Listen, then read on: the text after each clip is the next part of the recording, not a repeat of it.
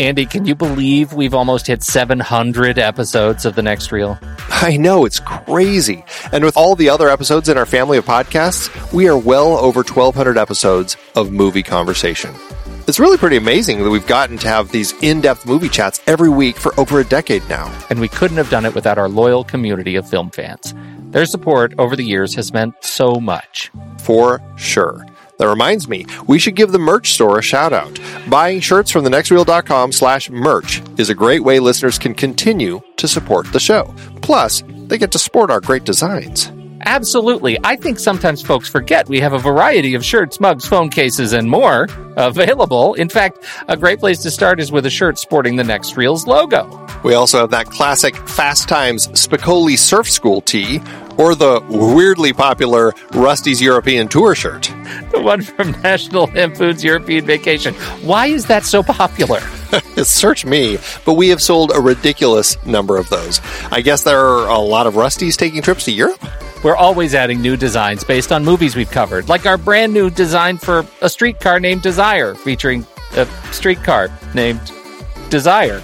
So if you want to rep your love of TNR and films, head to thenextreel.com/merch. Every purchase helps us continue to have these weekly in-depth conversations. So visit thenextreel.com/merch today. And as always, thanks for listening and being a part of the Next Reel community. We've got lots more great movie chats coming your way. It is hard to believe we've been having in-depth weekly conversations about movies since 2011. Oh, you're telling me. Producing this show week after week is so much fun, but it does require a ton of work behind the scenes. If you'd like to help support our efforts, one easy way is by using our Originals page when shopping for books and movies that we've covered. Your purchases made through our links give us a small commission at no extra cost to you, and allow us to keep having these great discussions. The Originals page at thenextreel.com/originals links to the source material from all of our adapted film discussions. Purchasing through our links support the show at no extra cost to you. In Season 12, the focus was big franchises and series. We covered both Paddington films, adapted from the beloved children's book character created by Michael Bond. Oh, I love those films so much. Hugh Grant is perfect. For our Pitch Perfect series, the first film was adapted from Mickey Rapkin's nonfiction book about collegiate a cappella competitions. It's like a short story of my life, literally. I lived college a cappella. Sing it, brother. I lived college a cappella. I didn't mean literally. You know who you're talking to, right? The Twilight Saga dominated the season with 5 films adapted from Stephenie Meyer's vampire romance novels, Twilight, New Moon, Eclipse, and the 2 Breaking Dawn parts. Dominated with awkward romance and nonsense logic is more like it. That too. Another Thin Man brought us back to Dashiell Hammett's only Thin Man sequel based on other Hammett material, The Farewell Murder, that wasn't just based on the characters from the first film. We talked about Trainspotting and its sequel, T2 Trainspotting, adapted from Irvine Welsh's novels. I hate the sequel's name. I do too. And the entire Lord of the Rings trilogy adapted from J.R.R. Tolkien's epic fantasy series. Love these. Extended editions all the way, baby. Plus, all the Mission Impossible films based on the 1960s TV series. And we've still got at least one more to go. Members got to hear us chat about The Hustler and The Color of Money, adapted from Walter Tevis's books. Get all of these books and more at our Originals page, thenextreel.com/originals. Start your next read from the movies we've covered at thenextreel.com/originals.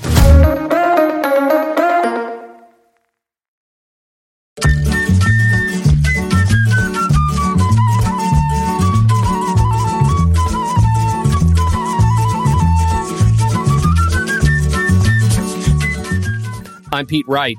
And I'm Andy Nelson. Welcome to The Next Reel. When the movie ends, our conversation begins. Paddington 2 is over. I may look like a hardened criminal, but I'm innocent. So that was my Ben Whishaw. Is that okay? No, I don't even know what that was. I hate you. I hate you right now. You had one thing to say, and you couldn't even muster that. This pop-up book, where on earth did you find it? Mr. Gruber's antique shop. Stop! Thief!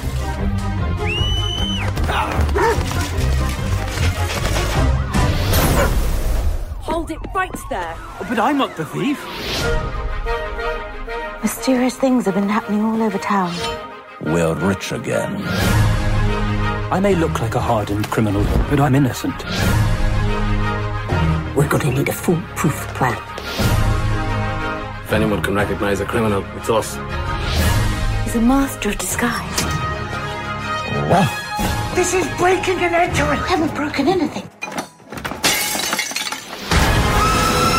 Where do you think you're going, Bear? Paddington wouldn't hesitate if any of us needed help. He looks for the good in all of us.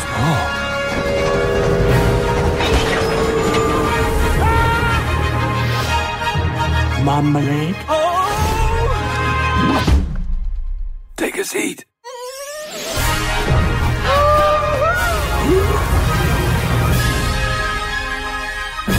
Come on, Wolfie. Ow.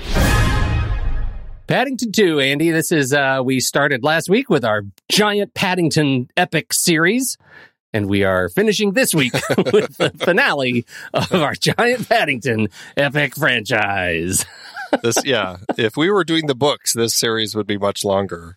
Because there are a lot of books. But no, yes, we are simply doing the two films, the two Paddington films, the delightful Paul King Paddington films. Makes you think that Paul King knows how to make a kids movie. He knows how to put a film together. He sure does. So we are, once again, we have embarked on our franchise, year of franchises, and this is a part of it. And I think we both come into this movie with a lot of earned interest from last week. We, of course, have both seen both of these movies before. This is not new to us. So we are talking about Paddington. It is a simple story of a bear eager to buy a present for his aunt. What do you think? I love it. I love it. I love it. I love it. But again, coming into this film as a person who really had not done much Paddington reading as a kid, I knew who the character was and stuff, but it wasn't like I wasn't like obsessed with Paddington and you never had Paddington pictures on my walls as kids. Like I was not a Paddington person. It was really these films became the Paddington story for me. And so the first film I really enjoyed. So yes, I was very much looking forward to a second one to see what they could do with it. And, I have kids who are the right age. And so it was definitely something we went to. And it's just an easy film to fall in love with. So Paddington 2. Okay, well, that's easy enough. We also did not see this film in the theater, just like the last one. Saw this at home and everybody loved it. Even my kids, who themselves are hardened criminals, they found it delightful. My wife did not go to sleep during this movie, which is a pretty regular thing for movie night around these parts. So that sets the bar. Paddington 2 is a non-sleeper. There you go. Well, Paddington 2 was rated PG when it came out for some action and mild, rude humor. Mild, rude humor. Okay. Andy, the story of Paddington 2, it's actually a story. It's not just like getting to know the bear, which I think you could make the case that we had to have the origin story of the bear in the last movie, and there are many capers that are related to getting to know the bear. In this movie, there is a very simple premise. The bear wants to buy a present for his aunt. And along the way, there are many hijinks and shenanigans ensue. And I find those delightful. The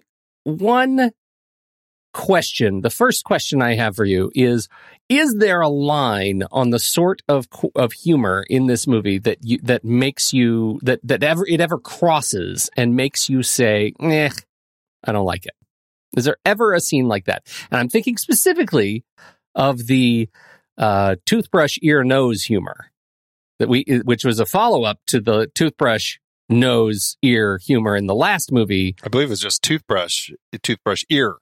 There was no nose last time. Toothbrush ear in the last movie, and it wasn't mechanical. It wasn't motorized toothbrush in the last movie. I think they call them electric toothbrushes. Motors, steampunk motor. He has to crank them to get him going. He jams them in his ears, like the ladder, and then his nose. and then his nose. Yes, that's a steampunk ladder. And then his teeth. And so we have a sequence where if there is a scene of humor in this movie, does that one push it over the edge for you? No, not at all. All right. It's totally fine. And it's taking what we had in the first one and just boosting it a tiny bit. The first one, he cleans his ears with the toothbrushes, and then he passes the bathroom later and sees Mr. Brown brushing his teeth. And Mr. Brown is like, what's up with this toothpaste? Something's funny about it. And then Paddington walks by and says, oh, you're using the ear cleaners for your teeth? Well, that's interesting. Or something like that. Which is, it's good humor. And then here we have the same thing. He's now got the electric toothbrushes. He's cleaning his ears and then his nose and then his teeth with it. And so it's just taking what we already had and amping it up just a tiny bit. And it's all of like 5 seconds. Like there's hardly any time spent on the film. Doesn't bug me in the slightest. It is fine. This is exactly the sort of just gentle body humor that you get in a kid's movie like this, and it works well. Totally. Absolutely. I agree with you. So what stands out in this movie for you that makes it exciting to talk about?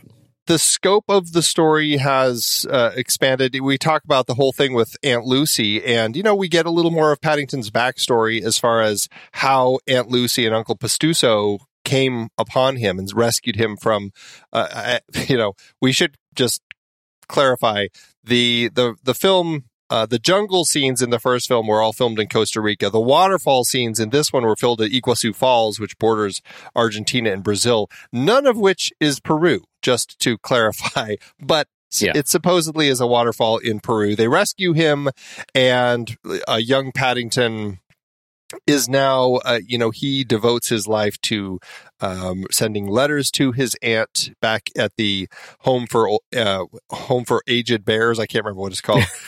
Down in Peru, and wants to send her a very special birthday present. So the concept of this about family, and this is very much, these stories are about family, Paddington trying to find a family, people who he can who care for him and he cares for them.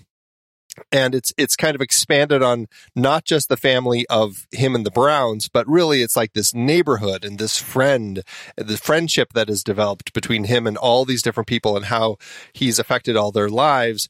And it expands to that, like once he goes to prison. And so you really get a sense of this bear and how he evolves, kind of takes people and finds the best of what they have. And Mr. Brown has that great speech about him when they are racing to go help him. And it's so, that's exactly why this film is good, because it focuses on that friendship and how he finds the best in everybody, even if it's the smallest little piece inside. He finds it and really grows that and nurtures it. And that's what I love so much about him. And he's so gentle and just kind-hearted. And so everybody kind of ends up getting behind him in this quest to find this pop-up book that he was raising money for, trying to buy to send to his Aunt Lucy so that she could see London. And so you get this beautiful story about this character who is, and we talked about this last time, about he is a character whose character arc doesn't have this big character arc. He's not trying to grow and stuff. He really is the same character from the beginning to the end. It's just how he changes others and how they evolve and their characters change with him and because of him over the course of the film. And so it really expands on that. And you see him affecting so many more people in this. And so that's, I think, one of the key parts of the story.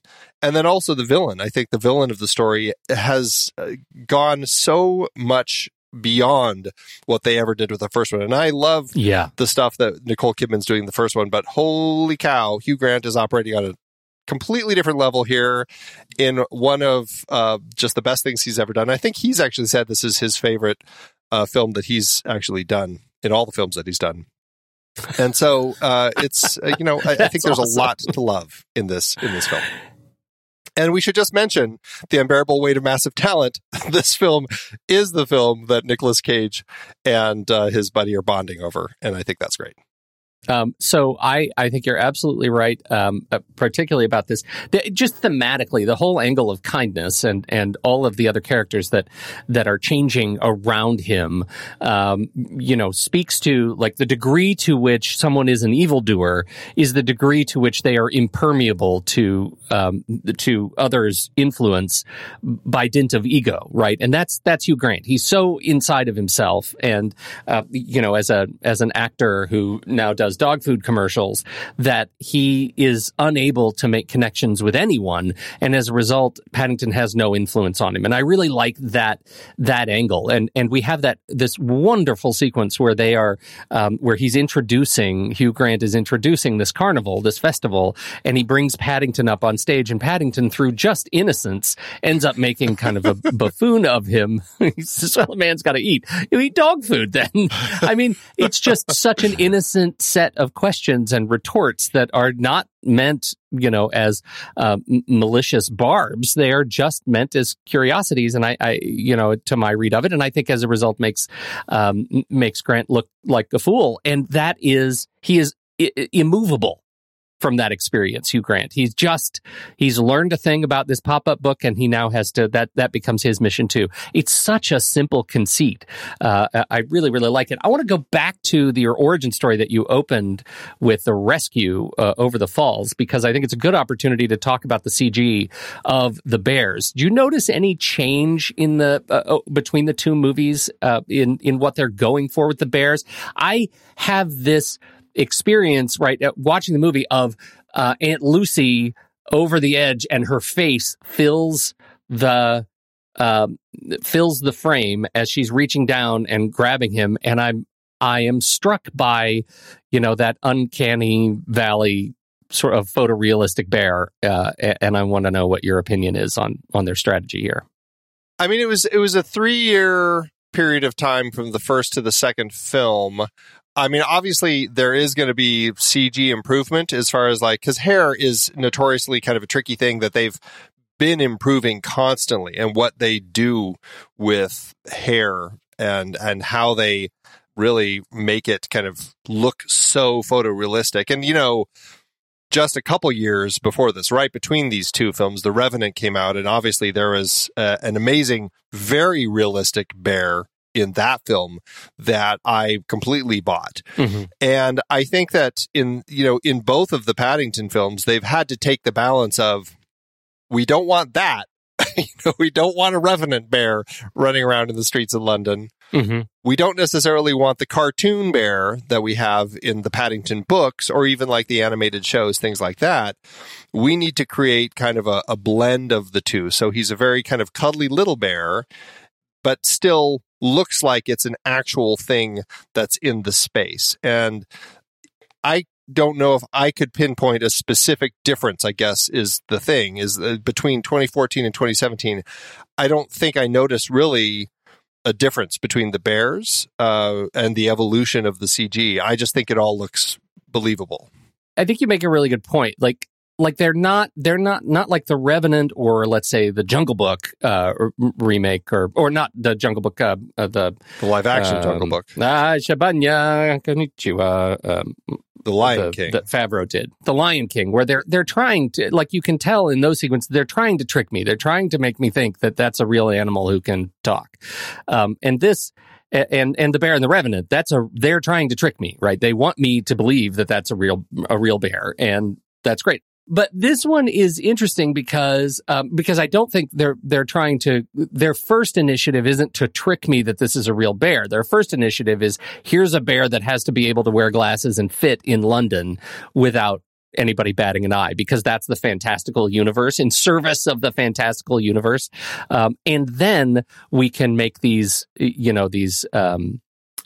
demands of the character to actually interact. And I think, for me, I like to think about the hard stare sequence, because we have two of those, one in each movie, and to look at them side by side, I think the hard stare in this movie is weirdly more human. Like, it has more human sort of musculature. You can tell that they've evolved this comic face of this bear it is a close up. It is glistening in the eyes. It is, and I just think it looks like an evolution. I'm with you. Most of the movie, I don't notice any difference unless I'm like frame by frame, kind of peeking at it. But I don't think they were trying to do as much standout, like get my attention with the fur work that they were in the first movie. We actually have a sequence where they change the fur with the hairdryer and all the stuff.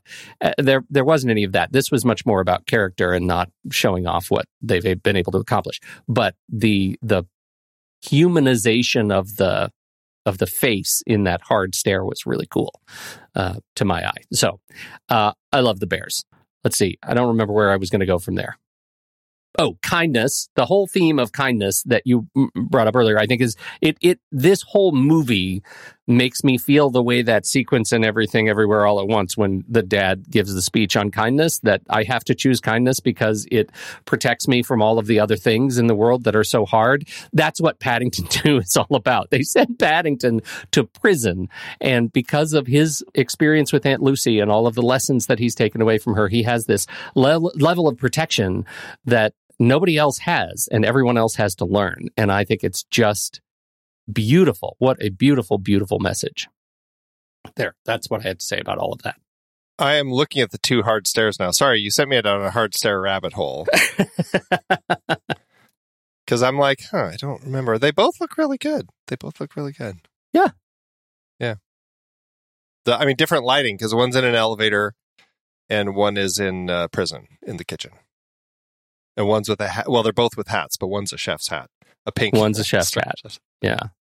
I think, but see, like when I look at the first one, it looks much more like an angry bear and not an angry character doing a hard stare. Interesting. I'm going to just get you a still shot of these tied together on a giant print and send it to you so you can look at them all the time. So I can have feel uncomfortable all the time, because now I'll have a double whammy Paddington hard stare. I don't know. Yeah. I don't know who could take that. That's a lot of hard stare.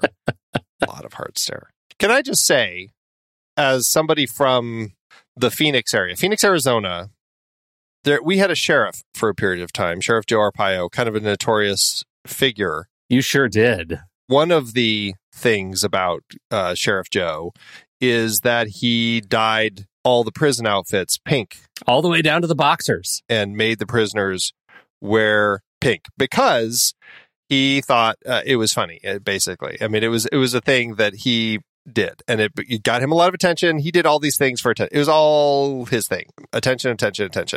I filmed in the prison, and I am going to tell you right now, I did actually steal a pair of pink socks. For a project. So yes, I just thought that was very funny that I actually stole pink socks from the jail. So I guess it's not prison, it's jail. It's a different thing. So anyway, I think that's amazing that you stole socks from jail. I know, but anyway, I just every time I watch this, anybody deserves a hard stare right now. It is you. I just think it's very funny that this film has these prisoners all in pink outfits, and it's like that's like not a thing here in the Phoenix area in Maricopa County because of Sheriff Joe, who just kind of did it. And I couldn't help but wonder if Paul King got the idea from seeing a story about Sheriff Joe at some point. Oh, good old Sheriff Joe. I think that's fantastic. And I think in the spirit of the movie, isn't it lovely that one single red sock in one washing machine colors everybody's uniforms the same uniform shade of pink? I thought that was pretty Except powerful. for Knuckles. Except for Knuckles. Yeah, you're right. Except for Knuckles. Separate wash for him. I don't know. Yeah. This is a complete side note, but Knuckles spells his name out and shows his fingers, and his name is Knuckles with a capital N, as he says. But then every time it's written later, it's always with a K. It's always a K, yeah. I was like, is it okay that he needs a little work on his tattoo? Maybe he can be taught, and it's too late. It was so good. Brendan Gleeson is just a genius, and this film, he was so good. Just so good in this movie. As what was his last name? Knuckles McGinty. Knuckles McGinty. So let's talk about sending Paddington to prison. Leading up to that, we're talking about the pop-up book, the popping book, as the popping book, as so good. What's his name calls it? Mr. Gruber. Mr. Gruber, Jim Broadbent. Right after suggesting a delightful pair of rolling shoes. Look at the silly monkey. Do be serious, Mr. Gruber. Okay, so he gets his popping book, but it's very expensive. It's a very expensive popping book. It is a classic. At least 1,000 coins. And this is, I guess, something that does come from the books. Correct me if I'm wrong, as somebody who has read more of them than I have. But Paddington often in these books, in the Paddington books, would go and get jobs. And it was really kind of his experience of working. And each of the books, or there's a lot of that in the books. Is that correct? Yeah, because it's an anthropomorphized bear. You give him a job. He wants to contribute, right? That's his whole thing. Is like I want to contribute and be a functional member of society, and so I'm going to do that. And really, he does it because he wants so a pop-up book for his aunt. Yeah. Well, he wants a pop-up book, but there's a message behind it, right? You work for the things that you want to earn. The things you want, you have to earn. You don't steal them. No. And that's the thing with this story is that it starts off with Paddington wanting this book and saying, I'm going to get a job. He tries the barbershop first, big failure. I know we're going to talk about that. And then he goes into becoming a window washer. And that's really what he does to start making money. And he seems to be washing all of London. He really kind of is all over the place washing everything, including the tall tower. Isn't that a fantastic physical gag, though? Because he's using his body as the substance with which to wash the windows. And yeah, he washes all these different all up and down his road, and then he's hanging off the side of the Shard in London, and that's where Mr. Brown's office is, on like the 10 floors from the top of the Shard. And it's delightful. It is a delightful physical gag that makes me smile every time. I don't tire of it, as he's boogieing his body down the back of the glass. Well, yeah, I like how he realizes that's the way to do it is with his body. That was a very fun little gag. But also, that's our first return to having the band actually performing live in the film. Yeah. Just like we did in the first film. And they're only, I believe, in it twice this time. But it was fun to see them like performing. It was fun and nerve-wracking to see them performing on the window washing, whatever you call that thing that they hang off the side of the building to wash from. Right. Yeah, and the music again was good. It didn't leave me singing the way the music in the first one did. I can't place one of their themes, one of their band's songs right now even. So anyway, so he is window washing to earn his coins, and then he has the popping. There's the event where he meets Hugh Grant's character. Hugh Grant shows interest in the book, and Paddington tells him, well, it's at Mr. Gruber's, and that leads to the case of mistaken identity and the caper, at which point a mysterious man breaks into Mr. Gruber's. Paddington happens to be there and mistaken for the thief, and the real thief gets away. And so Paddington is arrested, tried, and sent to prison. Is he ever? Is he ever? There's a lot of stuff that plays out, and it works well the way it does in context of, we've got the big chase scene, and then we've got the court scene once he is arrested, and you've got people talking on his behalf and everything. But it seems like things just aren't going to go in his favor, especially because of two particular things in the courtroom. One is the judge, who brilliantly we saw earlier in the film when Paddington tries his first attempt at a job at the barbershop and ends up making a mess of things, including shaving a stripe right up the center of a man's head who turns out to be the judge, unfortunately for him. Number two is the fact that when dear Phoenix, Hugh Grant's character, testifies, he, of course, is the criminal and is completely lying about the fact that he saw Paddington there and did not see this mysterious man that Paddington said he saw, because of course it is him. It is Phoenix. So here's another message, which is, at what lengths do we trust celebrity? And in this movie, a lot. Well, according to Mrs. Bird, you absolutely do not trust actors. Right. Never trust actors. One of the This was funniest like lines. Mrs. Bird always knows the answer to everything. Yeah, but at this point, we know is that everybody loves having this famous guy living in the neighborhood, and it turns out he uses that to get away with much. Actors are some of the most evil, devious people on the planet. They lie for a living. So the judge, we should say, the actor is Tom Conti, and his he plays Judge Gerald Biggleswade. Of course he does. Tom Conti. That's a person who's been acting for a long, long time. A long, long time. Yeah. He was nominated for an Oscar. You're looking at IMDb. I was going to give you as known for us. Yeah, no, I'm looking. I wouldn't have been able to get a single one of them. No, he's not. He's one of those guys. Yeah. Like, for example, did you even remember he was in Derailed? If I saw Derailed, I instantly forgot it. That was a terrible, terrible movie. It was Clive Owen and Jennifer Aniston, and then Vincent Cassel was the bad guy. That was an awful movie. Yeah. The big news is that he plays Albert Einstein in the upcoming Christopher Nolan take on Oppenheimer. Oh, does he? Yes. I can see that. I can definitely see that. Yeah, me too. So that's him, and now Paddington goes off to prison. Yes. Prison is hard, Pete. Prison is hard. We get that right away. Paddington asks his guard, Mrs. Brown always reads me a bedtime story. Are you going to do that? And that's the first lesson. Story. No bedtime stories in prison. So sad. And what I love about this is Paddington clearly has no idea about just the realities of what prison is, and doesn't know it's probably not the sort of place. I mean, it's like sending a child to prison, to an adult's prison, Nobody has any problem with this. We're sending a bear cub into prison. Nobody questions that. It's the worst, but it's also, I think a lot of this movie has this sort of Wes Anderson vibe. It's just a subtle cough to the left, and you're in a Wes Anderson movie with this movie. And so that's one of the things that I really like about it as a Wes Anderson fan. There is this tone and texture of prison that has a degree of flamboyance and symmetry in the production design, and putting everybody in pink just feels so Anderson to me, in his sort of nature, the way he approaches dry comedy and wit.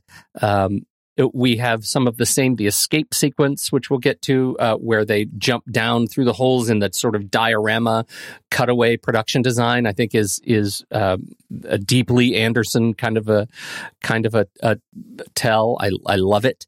And in the way the characters approach one another, of course, what we get with Paddington, his first meal is something that he finds doesn't fit his palate. But everyone in the prison is terrified to talk to the chef. To Knuckles McGinty. Well, and your point about Anderson is an interesting one. There are certain filmmakers who very much latch onto a very specific style of how they tell their stories. And I definitely feel like Paul King is one of those people who has found kind of a particular way that he likes to craft his stories, and having characters, breaking that fourth wall, looking directly into the camera, as if, there's just almost like lots of POVs. We're seeing people looking into the camera all the time, but it's not necessarily breaking the fourth wall. It's just, we are the character. It's a lot of POV stuff. And it's an interesting choice that he does often throughout the film as we're interacting with these different characters. And it works really well in the way he tells these stories. And just like the dioramas, which we also saw in the first film, the way he builds this world like it's a children's book. We've got the dioramas. We've got, even when we're looking at the pop-up book, and it becomes this live action, journey as Paddington is walking Aunt Lucy through London and showing her the sights. An extraordinary sequence, by the way. We didn't mention that. It's extraordinary. It's stunning the way that it's put together. It really is just geniusly crafted. But yeah, and then the sorts of homages that we get, like the Modern Times homage when Paddington during the breakout is like going through the gears, much like Charlie Chaplin in modern times. And you've got like those sorts of things. And so Paul King seems like a person who understands how to kind of like build a world in a cinematic language. And, Edgar Wright, I mean, he's very much the same vein as that. And it's very fun. And even just like time-lapse, something as simple as how a time-lapse is used in a film. In both of the films, we see a time-lapse, over a period just to like get us through a night, but it fits and it flows and it kind of moves us through in a very gentle way that just kind of keeps the story moving briskly. And I really enjoy the way Paul King crafts the stories and builds these worlds with all of this stuff. Well, and since you mentioned the time lapse, one of the very cool visual elements in this film is the time lapse of the baking, where we actually have characters moving through the scene as the camera sort of moves through the kitchen or sort of pans across the kitchen as more and more prison chefs come in and are making their goods, and they end up creating this beautiful sort of palette of color and texture and everything. By the time we get from left all the way to right, with the kitchen has been transformed into someplace really special, and it's all done through a really neat sort of time-lapse effect. I think it's great. Which we also do in the prison as Paddington's, as the joy that comes with marmalade sandwiches affects everybody in the prison, and they all kind of change their tune. And you see this pan across the whole prison yard as all of a sudden flower pots appear out in front of everybody's cells. And then all of a sudden, like, banners and streamers are hung up everywhere and people are jumping rope. And you kind of get like this burst of life happening in the prison as suddenly everybody has found kind of like this joy in life again, ending with the culmination of the entire thing when the guard is actually over the intercom reading a bedtime story to all the inmates. It just, I mean, like the way that montage is crafted, it's exceptional.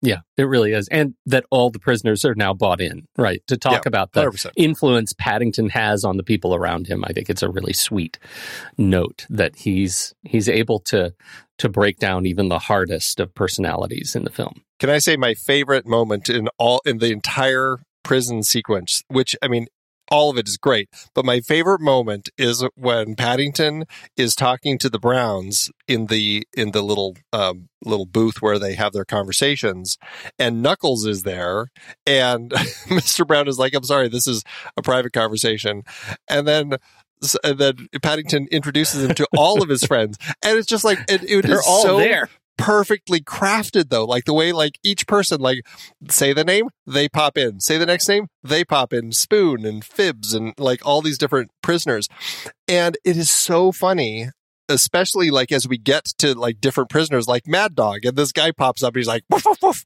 It's so nonsensical, but it builds this, I mean, this movie is its own pop-up book. We have this interesting visual, and I can imagine how fun it was to rehearse this, like with the actors. Okay, now you pop in, and that's your mark. And the way that all of that lines up, I mean, it was just hilarious. I loved seeing the way that played out, and the scene just kind of keeps building, because then Mr. Brown turns the switch thinking that he's hit the microphone, but he's actually just turned the lights off, and of course all the prisoners can still hear him, and it plays perfectly. And I think that's the magical way that King crafts the stories and the fun that they have in the way they write it. It very much is kind of a joyous, kind of a family style of entertainment.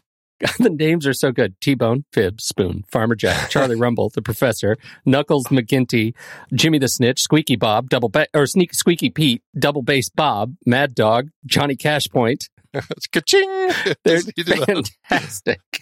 One of them, I can't remember which one it is, but he it's like he had been he must have been a politician, because when he pops up, he just keeps, every time he says something, it's like a political response that they would have to the media or something. Was that Sir Geoffrey Wilcott? I'm not sure, but he's there? just like, I have no comment on that or something like that. Like he says something. Yeah. Yeah. Right.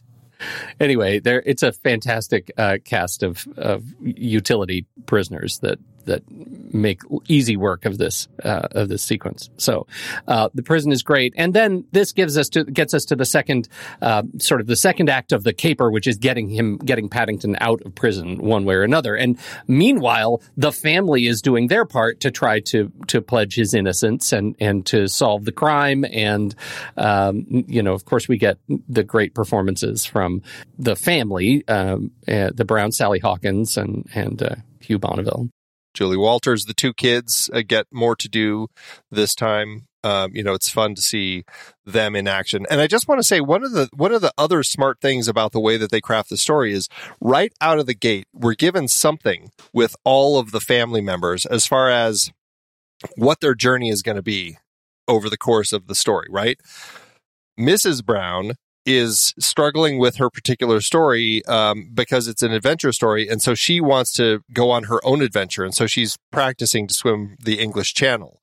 Mr. Brown is looking for a promotion at work, but is finding that he's crossed a line in his life where he's kind of that middle-aged guy that no one wants to promote anymore. It's this younger guy who gets the promotion, and he's now feeling like he's getting old. He's past his prime, and, that's affecting him. The daughter, she broke up with her boyfriend, who we met briefly in the last film, and bought a printing press and has started her own newspaper. And now she's kind of like trying to be a reporter.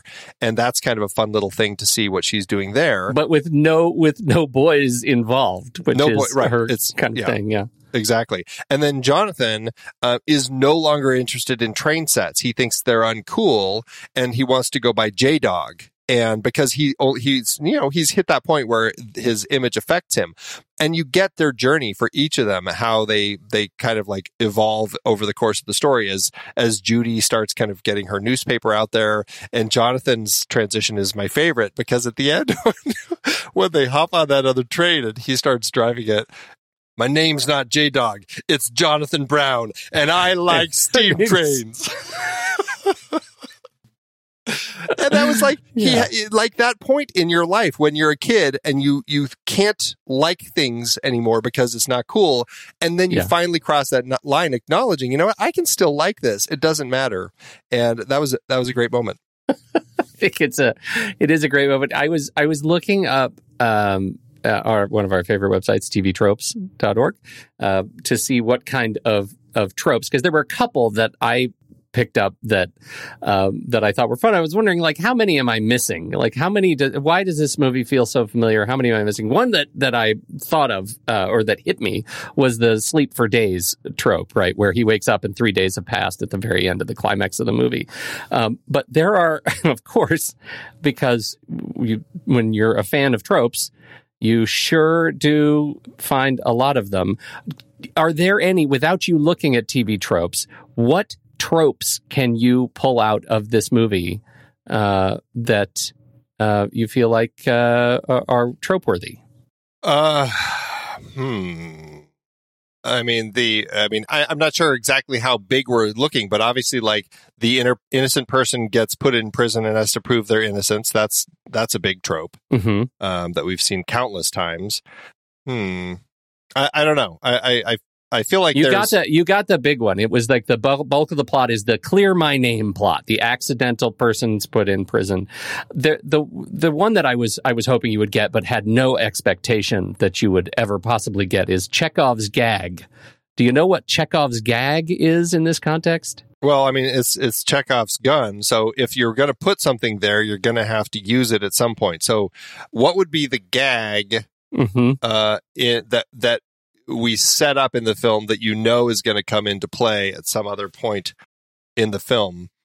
That's the principal question. I feel like there's probably a lot of things, because that's essentially the thing with Chekhov's anything is it's really a setup payoff. Yes. And so you could say the ladder is a Chekhov's gag, because you set up the ladder as far as what Paddington can use with this crazy ladder. And then, of course, you got the great use of it later in the film as he's trying to get from one train to the other. So I don't know if that would fit. That's definitely in there. So here are all of the Chekhov-related tropes that TVTropes.org pulls out. And I've never heard of some of these adaptations. The Chekhov's gun, there is listed under the Chekhov's gun trope. Paddington's sticky encounter with a candy apple at the fair gives him an idea to use candy apples to crawl across the train top later. His telescopic ladder, which he used for window washing, comes in handy during his train chase when he tries to get to the other train, although foiled by Phoenix. So that's under Chekhov's gun. Chekhov's gunman, the elderly gentleman that Paddington has an unfortunate encounter with at the barbershop, ends up being the judge at his trial. Okay. Chekhov's gag. Chekhov's gunman. That's funny. Isn't that good? Chekhov's gag, the marmalade sandwich Paddington keeps in his hat during prison. He accidentally force feeds Knuckles some of it and causes the chef to warm to him. I love that. Here is a whole set of Chekhov's skills. Okay. And there are, let's see, 1, 2, 3, 4, 5 Chekhov's skills at play in the movie. Can you name any of them in this little game I'm calling Chekhov's Andy?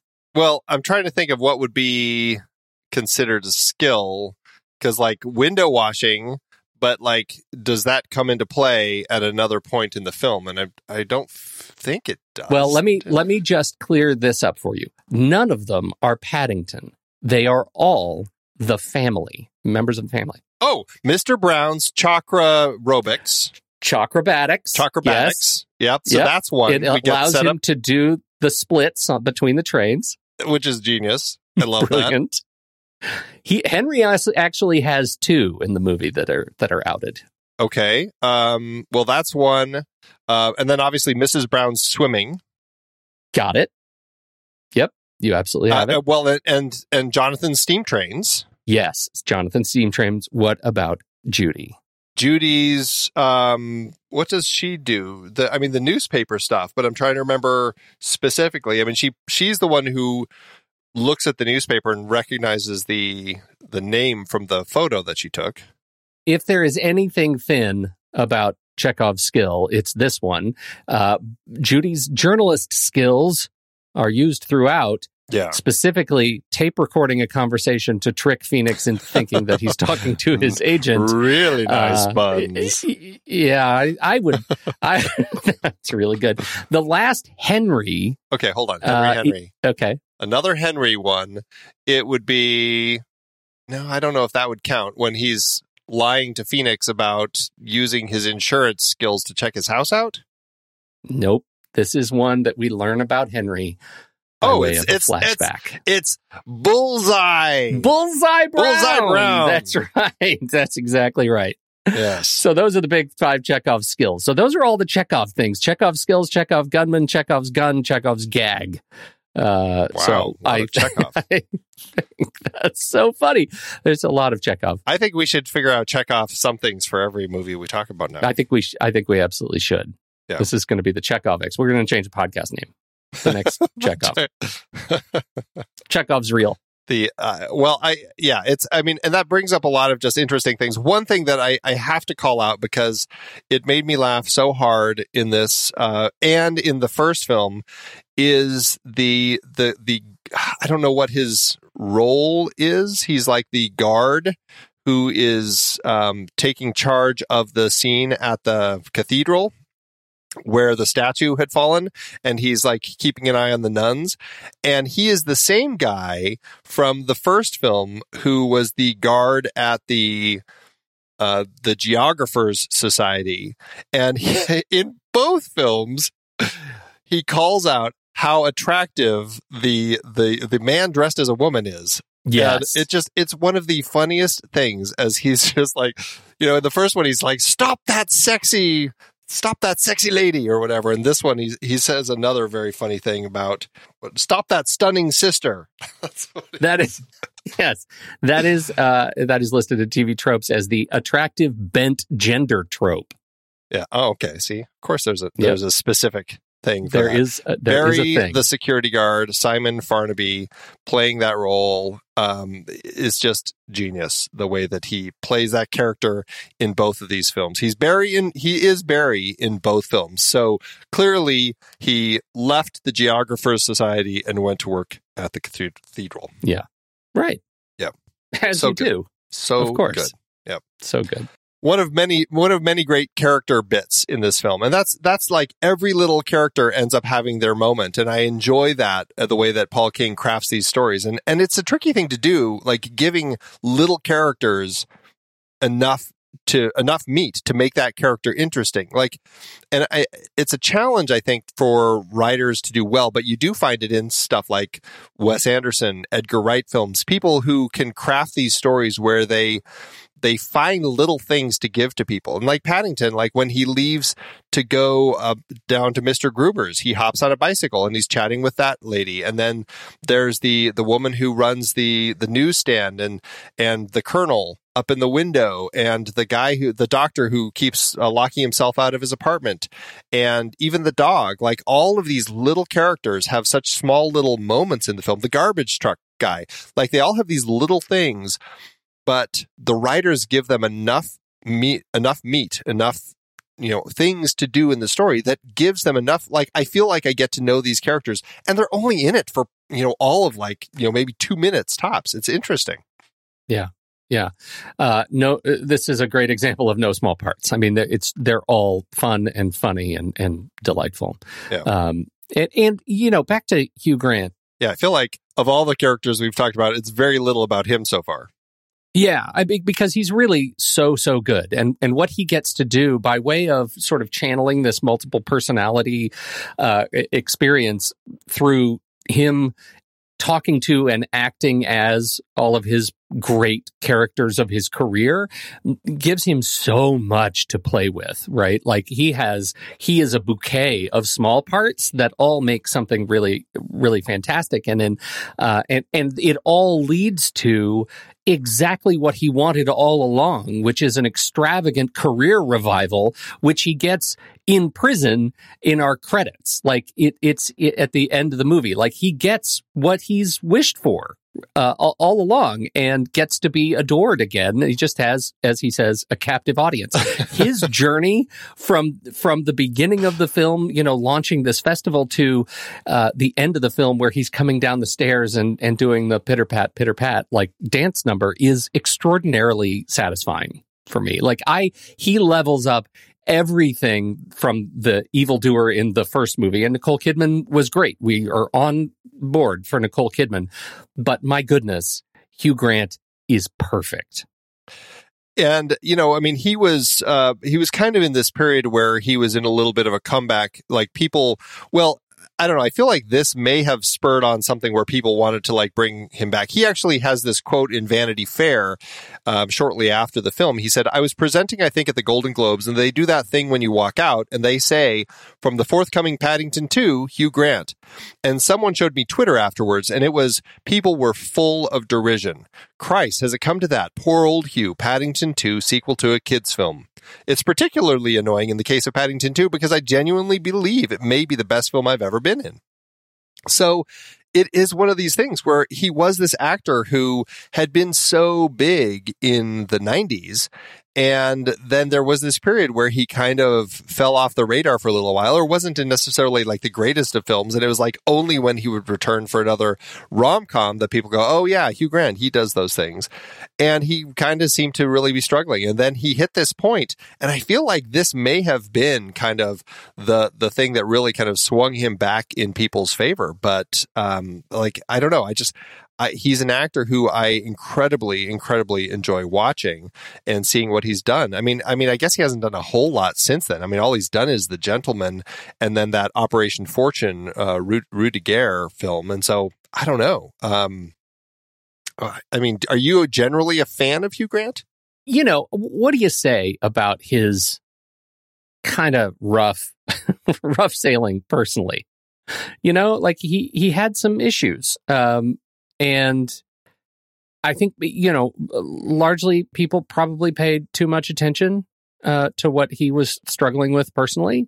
And that, had its own impact on his career. I can't imagine, had he had the same experience today, I don't think we would see him anymore, right? Like, I just think he would be gone from the annals of film history. But because of, things weren't quite so intense with social media when his struggles were happening, I think he was able to have a comeback. I think the other piece was that he was known for some really specific types, and I think he was struggling to figure out how to be untyped as the charming, goofy, romantic lead.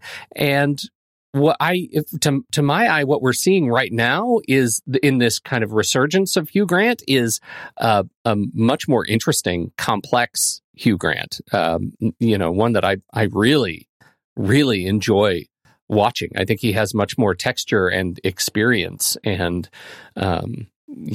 he's a really interesting actor. Yeah. I'm in the bag for Hugh Grant for sure. I think he's great. Did you watch The Undoing? That was the project that, brought the Paddington villains together. Nicole Kidman and Hugh Grant. I didn't. I did not watch The Undoing. That was, I think that one was largely, it feels like it just was unpromoted, weirdly. Right? I didn't see anything about it. I thought there was some real controversy about it. I don't think there was controversy, but it was one of those things. I mean, it had a lot of buzz when it came out. And then I think by the time it got to the end of it, people weren't as enamored by it or something. Like, I know that's at least how my wife felt when she watched it. But I mean, it's still 7.4 on IMDb. Yeah. And so, I think that it is something that some people certainly latched onto. I don't know. I've been curious about it. I haven't quite made it to a point where I'm going to watch it, but it certainly has been something that's been on my radar. Well, and so here's an interesting one, right? Like, he made that comment about Paddington 2, Christ, is this what it's come to, right? Poor Hugh in Paddington 2. Could you not say the same thing about every big name actor in upcoming Dungeons and Dragons, which he is also in as the rogue? Here is a movie that comes with some box office risk, I think, right? And what are some of these people doing in this movie? If anything, I'm curious. I'm curious about how this movie is going to perform because of the legacy of D&D in the box office. I think everybody who's involved is probably making a big mistake, frankly. I have zero hope, zero interest in that film. I think it's going to be just a hot mess of a project. I mean, I enjoyed Vacation. I thought Game Night was fine. I didn't love it. That was two films that John Francis Daley had directed beforehand with his co-directing partner, Jonathan Goldstein. But I don't know. It's not what I'm looking for in a Dungeons and Dragons project, and everything about it looks like it's just a mess. But you liked Warcraft. Isn't that the same? Isn't that the same thing? Didn't you? What are you talking about? Weren't you in the bag for World of Warcraft? No, you didn't like that. That movie looked terrible. I never even watched it. No, really? Who are you talking about? No, you're talking about somebody else. Who am I thinking of? Zero interest. That always looked like. I have another friend who looks like you. Oh no, he's my other friend, Pandy. Really like that movie. Yeah. No, I don't know why people are signing on to that. I think it has been sold to all the actors as it's going to be the next big thing, and I think they're all going to regret being a part of it. Hot take. Well, I hope their regret is brief. Yeah. Move on. Yeah. I don't know. I think I have higher hopes for it, but I feel like it is like if anything's going to save it, it's going to be the names of that are in this thing. And there it is. Hugh Grant is in Dungeons and Dragons somehow. Is he going to be? Is it going to be worth it? I don't know. I just want to circle back to this film for a minute because I know we're running out of time. Yeah. And Hugh Grant, specifically, one of the things that I think is so fun about him and what he gets to do is that he's an actor and he's playing an actor who had been big at one point. Now he's doing dog food commercials. We get to see the dog food commercial and it's just as bad as you would expect. It's just, it's brilliant in its badness. Woof. It's so good. Harley's gourmet dog food.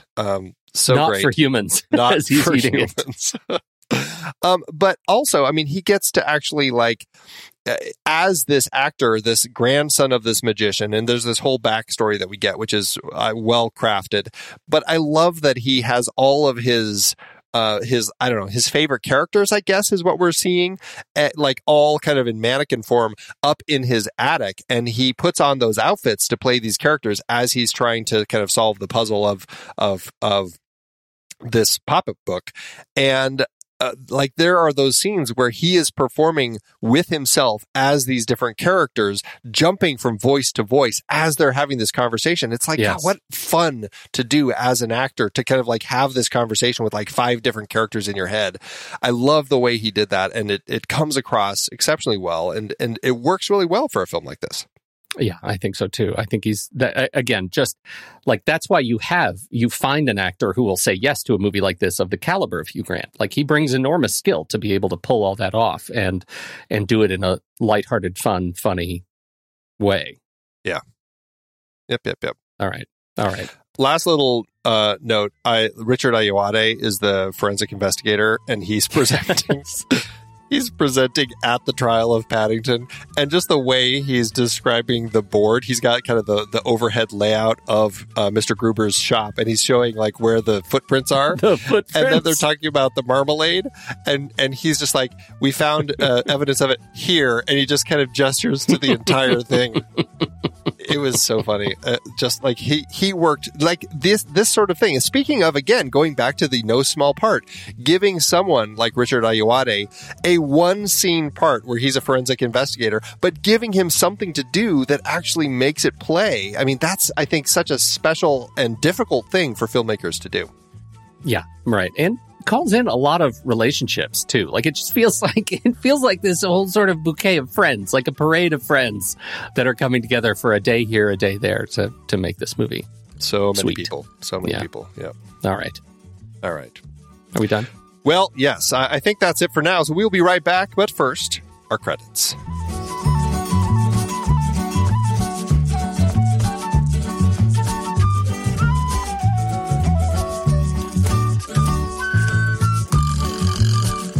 The Next Reel is a production of True Story FM. Engineering by Andy Nelson. Music by Energy Plus, Oriole Novella, and Eli Catlin. Andy usually finds all the stats for the awards and numbers at d-numbers.com, boxofficemojo.com, imdb.com, and wikipedia.org. Find the show at truestory.fm. And if your podcast app allows ratings and reviews, please consider doing that for our show.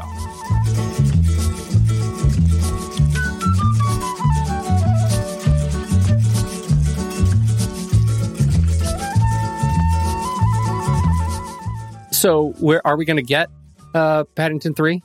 And will that make for a full 15 stars that are allotted to it from the Next Reel? I'm very curious about what is going to happen with Paddington 3. It was supposed to start filming this year. Now it's filming in 2023. It's called Paddington in Peru. At least they're going by. I don't know if it'll just be Paddington 3 by the time it comes out or what.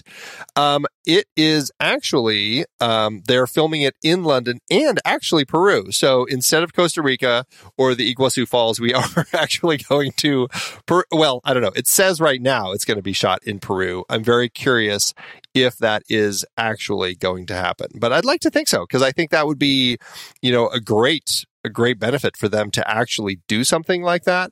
And I can only imagine that, the country of Peru would probably give quite a bit of, incentive for them to come and actually film there. I think that would be very, very cool.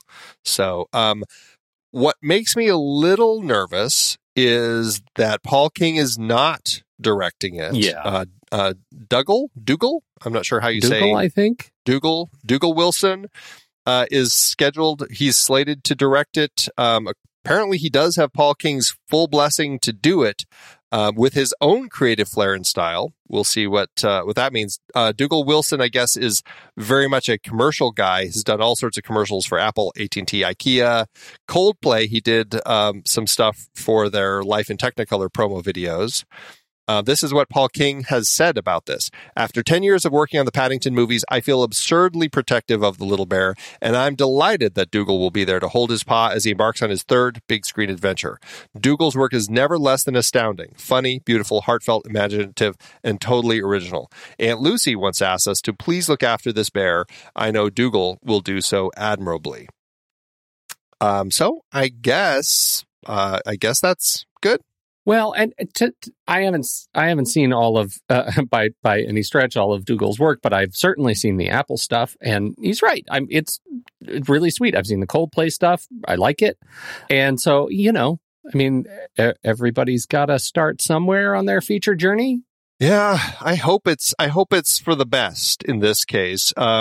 King did come up with the concept for the film. The script, however, was written by Simon Farnaby, Mike Burton, John Foster, James Lamont.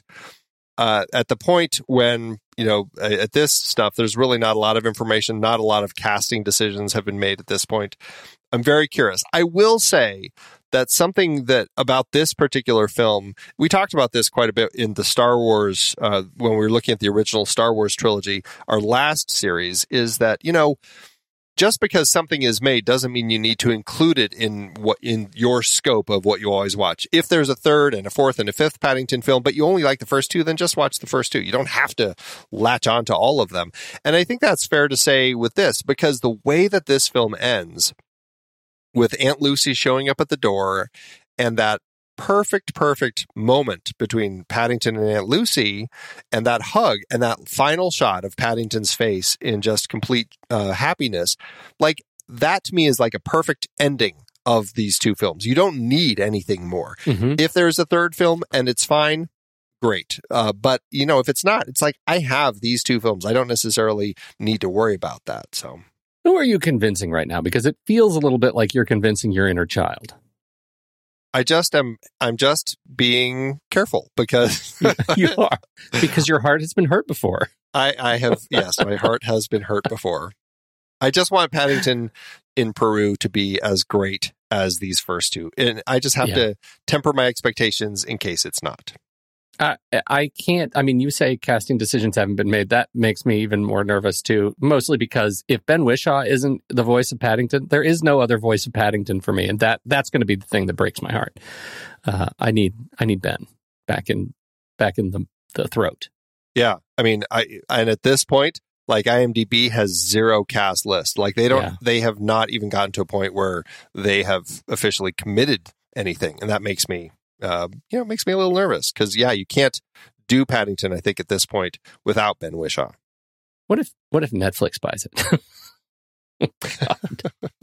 The worst. Didn't Ben Whishaw, I mean, he did, I have to look at this now. Didn't he do the animated TV show? He did. The Adventures of Paddington. Right. He's done a number of Paddington things. The Queen Elizabeth and Paddington Bear film, short. So he's firmly the voice of Paddington. I can't believe that they would look at someone else to do that right now. And besides, what's he got going on? Like, really? Ben Whishaw. How to do it award season? It did okay for itself. 14 wins, 50 other nominations. At the BAFTAs, it was nominated for Outstanding British Film of the Year, but lost to 3 billboards outside Ebbing, Missouri, which is funny because like nothing about that screams British other than obviously the filmmaker. It's just, I don't know, the way that they come around with that. It's like, it's strange. I guess it is British. It's a British director. I must have been British funding too. I guess I didn't look into that, but that's interesting. 3 billboards took that. And supporting actor Hugh Grant was nominated, but lost to Sam Rockwell, also for 3 billboards. It also was nominated for adapted screenplay, but lost to Call Me by Your Name, adapted by James Ivory. The Saturn Awards, it was nominated for Best Fantasy Film, but lost to The Shape of Water. At the Annie Awards, which is the awards for the animation, it was nominated for Outstanding Achievement for Character Animation in a Live-Action Production, but lost to Mary Poppins Returns. Maybe they just had more things animated. At the Heartland Films, it was nominated for it won the Truly Moving Picture Award. And then this was an interesting one that I wanted to bring up. There's this thing called the Legionnaires of Laughter Legacy Awards. In 2017, Jerry Lewis founded this group called the Legionnaires of Laughter, And this set of nominees was the first round of films that had been nominated for the Legions of Laughter Legacy Awards. This was designed to be an event to honor world-recognized comedians and entertainers for their contribution to the art of comedy and their global impact on the world. Interestingly, I could only find that the nominations happened. I can't find anything about the event actually taking place, and it makes me wonder if the whole thing ended up falling apart before the actual ceremony, and we're left with just a list of nominees. It was nominated for Best Children's Comedy Film, along with Despicable Me 3, Incredibles 2, Peter Rabbit, and Thor Ragnarok. Yeah, I mean, it would certainly be my pick. Of those five, what would be your pick? Paddington 2, Despicable Me 3, Incredibles 2, Peter Rabbit, or Thor Ragnarok? Yeah, I think I'd probably go with Paddington. Yeah. I mean, I adore this movie. I do it's too. Easy. Yeah. Hey, before we go, I have a little game for you. Oh, it's a quid pro quo, tit for tat. Tit All for right. tat, yeah. Mine is the co-star, a little game called the co-star game.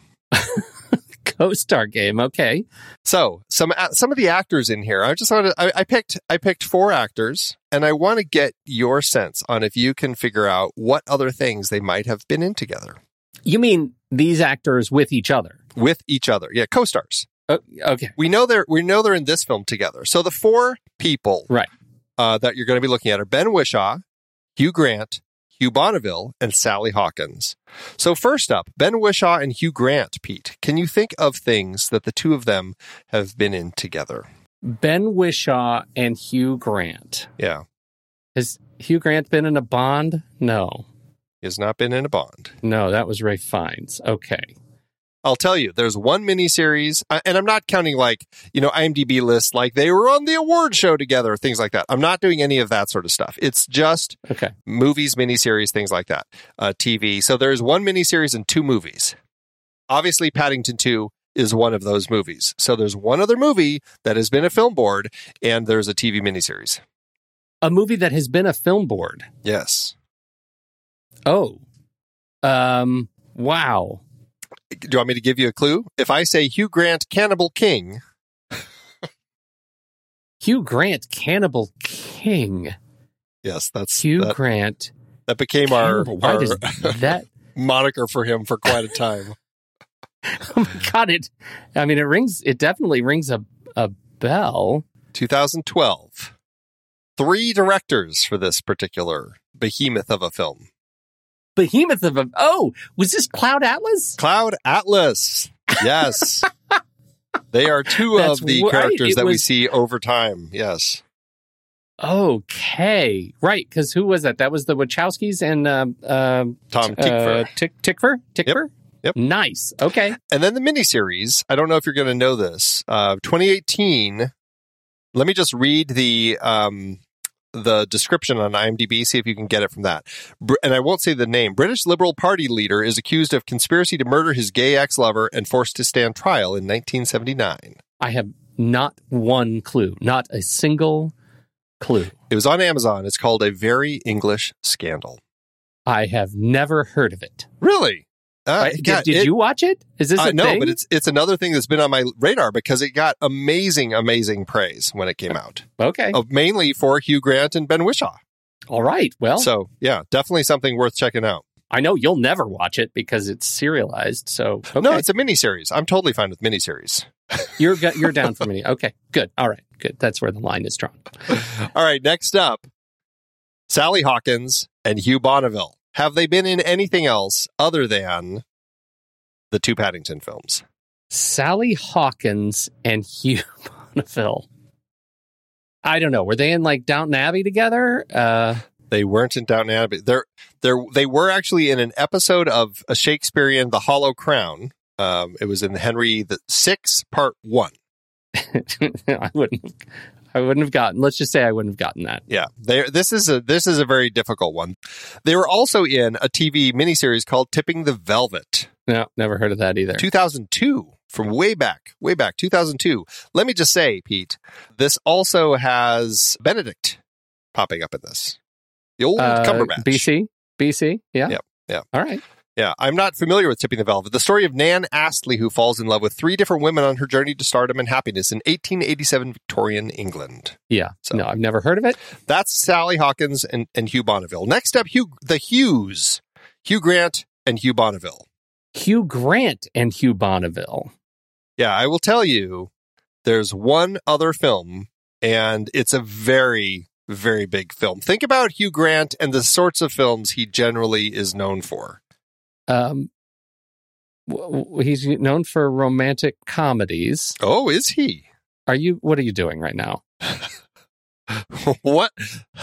Was it like, was it like Notting Hill or something? Hey, yes. Was it? Was he in Notting Hill? I happened to be the first of 4 that I would have gotten to.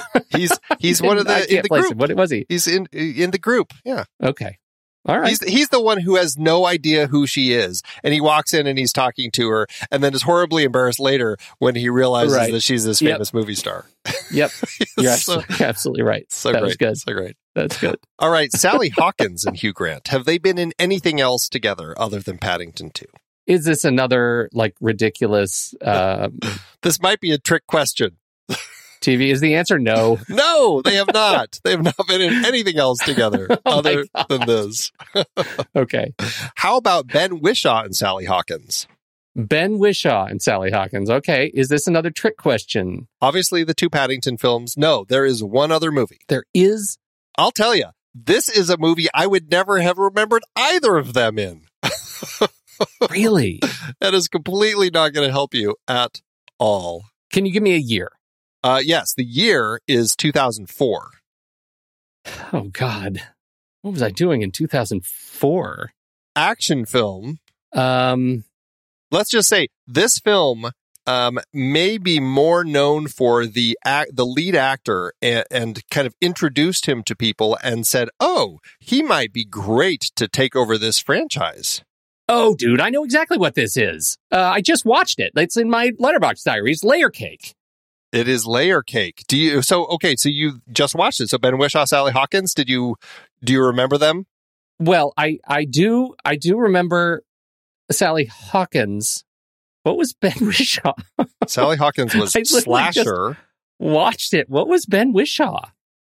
Let's see. Sally Hawkins was he Slasher. Principal cast? How do I not remember Ben Whishaw? I mean, I watched it like a month ago. I should have a better memory of this. Oh no, he plays Sydney. Whoever Sydney is. I cannot place that. I can't place Sydney, but I do absolutely place Slasher, and I do more specifically place your clue and Daniel Craig. Yes, that was a good clue then. Yes, last but not least, Ben Whishaw and Hugh Bonneville. Besides Paddington. I might tell you, this is another trick question. Because the answer is no? The answer is no.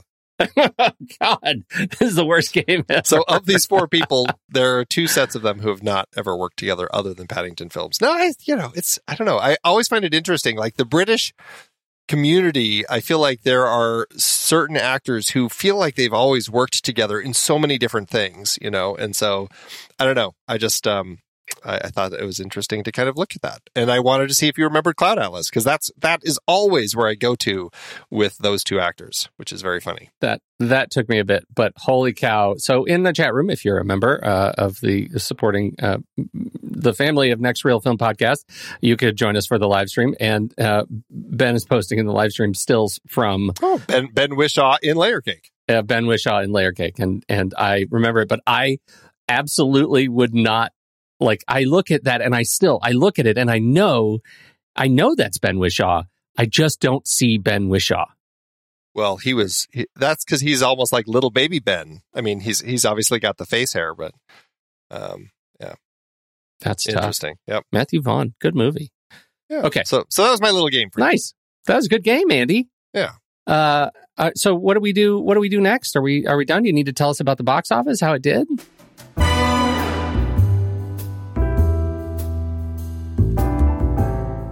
Well, despite the success of the first film, King actually had less to work with for this sequel. I'm not exactly sure why. Last time he had $55 million. This time he only had $40 million, which is $41.6 million in today's dollars.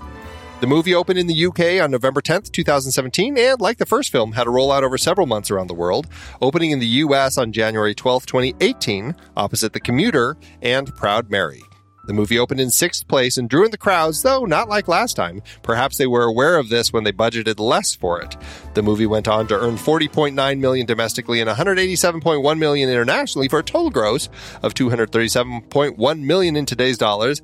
That lands the film with an adjusted profit per finished minute of $1.9 million.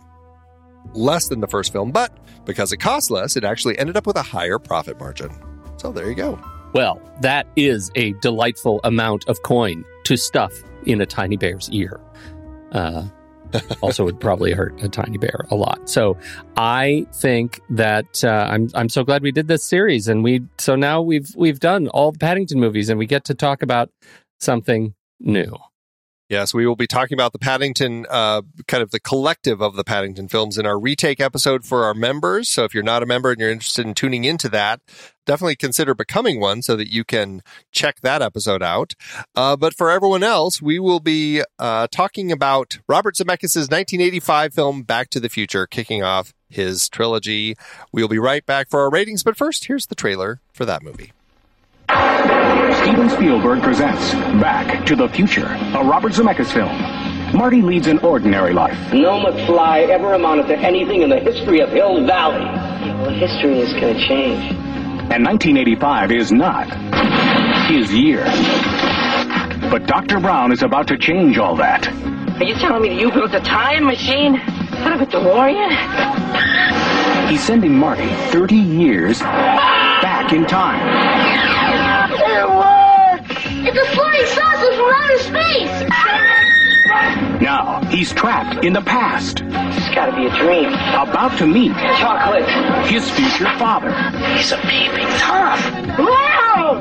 And he's making an impression on his mother. It's an absolute dream. And he can sleep in my room. Anything you do could have serious repercussions on future events. Now, he's got to make his mother and father fall in love. For crying out loud, I haven't even been born yet. And only Dr. Brown can help him get back to the future. Are you telling me that this sucker is nuclear? Precisely. Michael J. Fox. Whoa, this is heavy. Christopher Lloyd. There's that word again, heavy. Why are things so heavy in the future? Is there a problem with the Earth's gravitational pull? Back to the Future.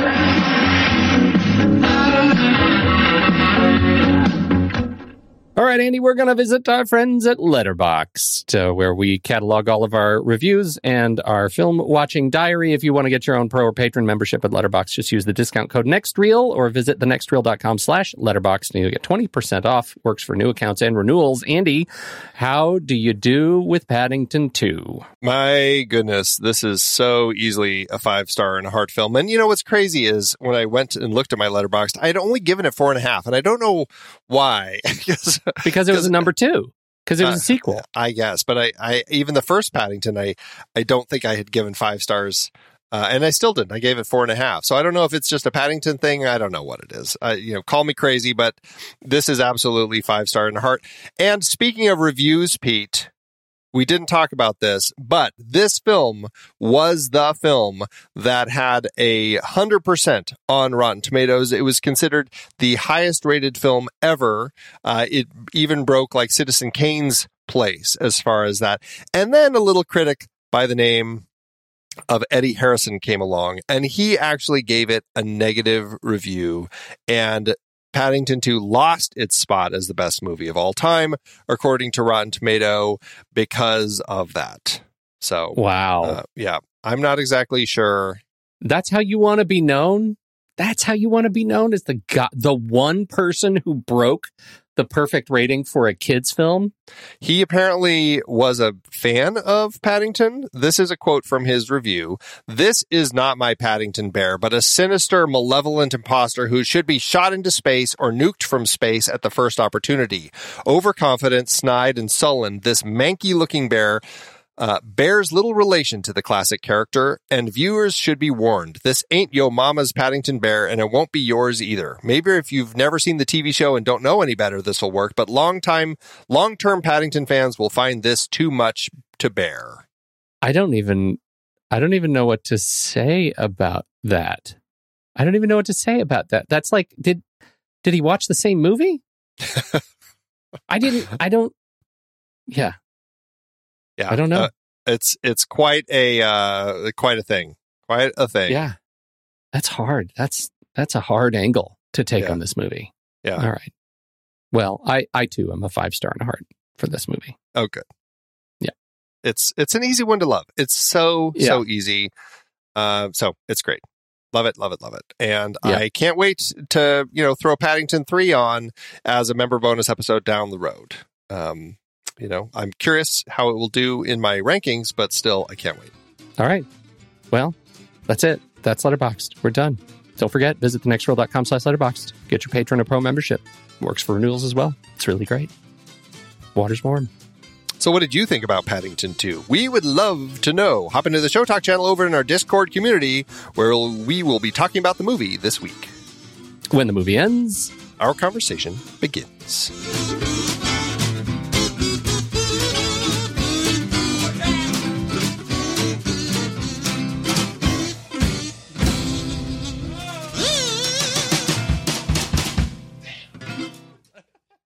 Letterboxd giveth, Andrew. As Letterboxd always doeth. I went with one of the Big Dog reviews on Letterboxd from reviewer David Ehrlich. I heard of him. You've heard of him. He says the following, and this is a 5-star review from David Ehrlich, who can be a bit of a stick in the mud, in my opinion, occasionally. He says, perfect film. A Magic Mike XXL level delight, my highest recommendation. Obviously a refutation of Brexit, but naturally also such an imaginative, inclusive, open-hearted response to Trump's S-hole mindset and xenophobia in general. My sold-out New York City audience clapped during the credits and then promptly shut the hell up as the brilliant final number kicked in. Also, this Paul King guy is a low-key master in the making. There are few adult filmmakers out there who couldn't learn something from how seamlessly this film sparks, from riffing on Chaplin to commenting on the beauty of basic human decency, from modern times to modern times without skipping a beat. Both sides smashed together with globs of delicious marmalade. Oscars for everybody, a Nobel Peace Prize for Hugh Grant. See this immediately. Yes, it probably helps to have seen the wonderful but admittedly inferior first installment before you go, but that's not much of a chore. The other movies of 2018 have their work cut out for them. David Ehrlich. David Ehrlich. He has a glowing spark of joy in his heart, is what I'm saying. Yeah. I need to see Magic Mike XXL now to see if it's at that level of delight. it's that's what it says. It's the Magic Mike is the Paddington 2 of stripper movies. Well, I've got another 5-star by Lauren, who has this to say. People who don't cry over Paddington are the weaker species and will be taken by natural selection. May they be so lucky. They might be taken. Might be eaten by a bear. By lava flow. By a revenant. Revenant bear. By the revenant bear. But it'll be wearing a little red hat. Could somebody have done that? In my headcanon, I would like to see the revenant bear wearing a giant blue coat and a red hat, still going after Leonardo DiCaprio. Oh, that is awful. Or the revenant bear walking around London, just eating marmalade sandwiches, just screaming at people. No, just being as nice as Paddington, but that size. I'd love to see that. That's awesome. Thanks, Letterboxd. I've been podcasting since 2006. In that time, I've tried countless hosting platforms, but in August 2022, we switched to Transistor to power all of our shows here at True Story FM, and it's been a game changer. I love that Transistor allows unlimited podcasts and storage without extra charges. We can publish so much content, and we do.